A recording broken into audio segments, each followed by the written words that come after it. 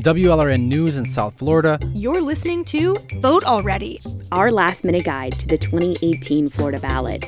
In these last days, or maybe minutes, before you head into the voting booth, we're looking at some of the biggest issues during these midterm elections. I'm Alexander Gonzalez. South Florida voters are facing a long ballot. Besides the races for governor, senator, and all the other state and local offices, there are a dozen proposed constitutional amendments and then all the local referendums. So WLRN has a voter's guide to help you sort out the long list of possible questions on this year's ballot, all 105. Our digital director, Teresa Frontalo, talked about the guide on the South Florida Roundup. She's joined by WLRN's Broward reporter Katie Switalski and host Tom Hudson. What we decided is to put in one place all of the possible questions that you could find. So you can look by county, you can look by your municipality, meaning the city where you live, and you can also look by your zip code. You can go specifically and say, for example, zip code 33132, and it's going to pop up all the questions that are going to be in your ballot. And on top of that, a link to a story is not a WLRN story. We really are on the lookout of what is the best information we can provide for our audience, and it explains in a longer format what is at stake, and that's what people want to know. We included the question itself and an explanation of what is the issue, because sometimes the questions are framed in ways that could be confusing. Yeah, which is a controversy all itself, isn't it, Teresa? Exactly. Yeah. Katie, you really did the lifting on the Broward County portion of this. What stood out to you in making this voter's guide and the sheer number of questions that are on the ballot for some of these voters?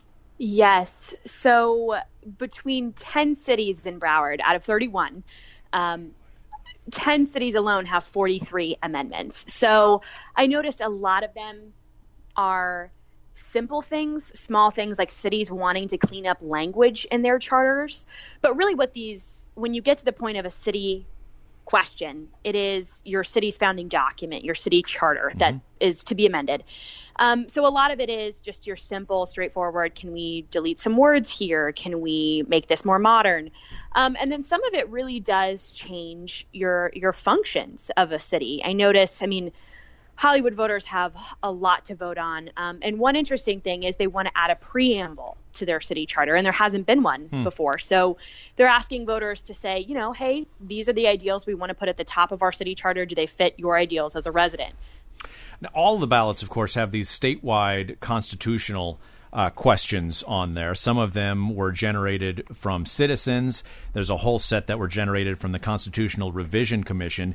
But the case in Hollywood, Katie, you referenced, the preamble question, 11 different charter amendments, 9 local items. This is just an enormous ballot. Yeah, this Hollywood cycle residents, myself included, we have a long task ahead of us. But what's interesting is, these 11 amendments to the Broward County Charter, it is pretty historic that the Broward County Charter Review Commission met at the same time as the state Constitutional Revision Commission.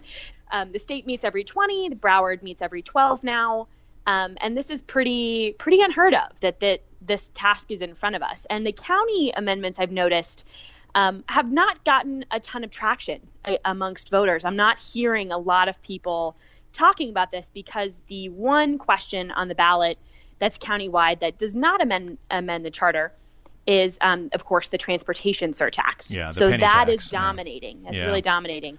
In fact, there was a moment when you spoke with the election supervisor's office trying to gather some information for this voter's guide that it sounded like the election supervisor was a bit surprised that you were even asking for some of this information.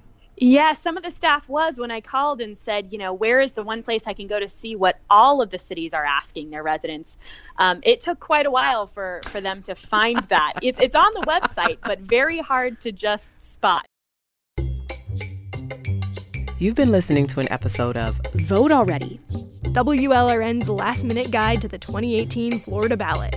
You can listen to all our episodes looking at some of the biggest issues you're deciding right now. And you can find our voter's guide at amendments.wlrn.org. Remember, Election Day is this Tuesday, November 6th. Vote Already is a production of WLRN News.